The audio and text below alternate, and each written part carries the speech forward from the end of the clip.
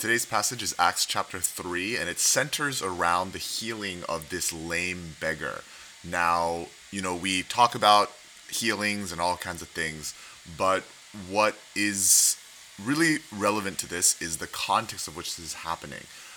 First, Peter and John are not going with the intent to heal. They are going with the intent to pray. It is the hour of prayer. They're going to the temple. And this man, who verse 2 says was lame from birth. That means he's always been lame. This wasn't his fault that he is lame. Was being carried. So there are people that are there to quote unquote help him, but their help for him is to lay him at the gate of the temple, the temple, the temple of worship, the temple of sacrifice, the temple of offering, the temple where Levites are supposed to help people who are lame and poor, and they're laying him there to ask for alms. There's all kinds of things wrong here. Why are the people helping him not helping him in some other capacity? Why are they bringing him to the temple, and why is no one from the temple helping him? All of this, right, is what Peter and John see. We see them being really directed together. Peter directed his gaze, as did John. The Holy Spirit is leading them. And that it is not their power, and they say this, right? It's not our power, but in the name of Jesus Christ of Nazareth, rise up and walk. Now, a lot of people stop there and say, how come we don't see stuff like this anymore? Or they'll say, how do we experience that kind of healing? But Peter then stands up and really explains what is all of this about. He says, why do you wonder at this? Verse 11, the God of Abraham, Isaac, and Jacob, and his servant Jesus, whom you delivered over and denied in the presence of Pilate. And goes on, right, to say, you killed him.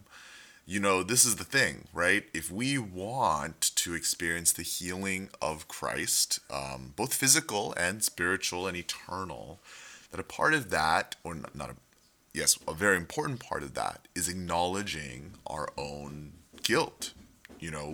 How do we receive freedom if we do not admit that we deserve condemnation?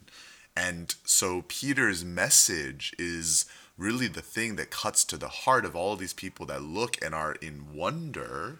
And Peter does give a certain measure. He says, I know you acted in ignorance, but what God has foretold. Ignorance itself is not an excuse.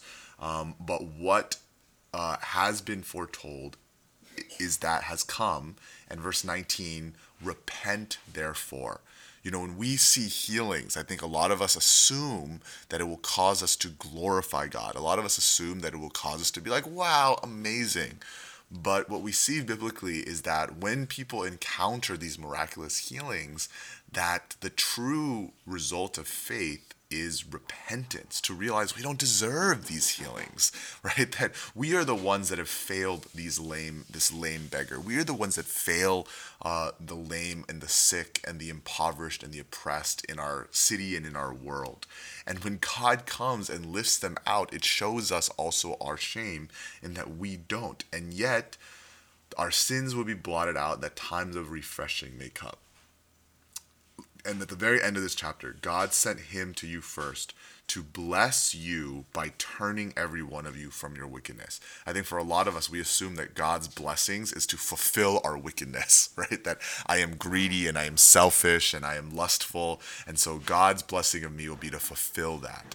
And we see here what God is saying, through this lame beggar who was turned away, and I think not from, his own sinfulness, because he was lame from birth, turned away from the sinfulness of his people and of the people around him. And as well for us, God's blessing to lead us into the promised land requires for him to first take us out of Egypt and out of our place of slavery. And so I hope that whatever difficulties you're going through, whether it be physical or emotional or mental or spiritual, God wants to bless you, but in order for him to heal you, he has to take you out of wickedness.